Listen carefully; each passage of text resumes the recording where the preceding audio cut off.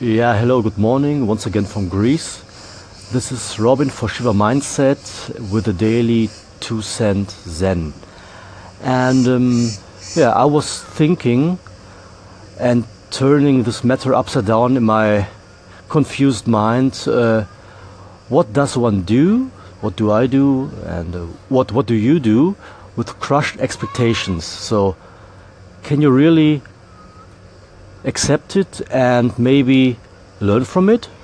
So it took me years to get to this point, and yeah, what do you do? Can you accept the new chances, possibilities, or do you prefer to remain stuck in old patterns that are dysfunctional?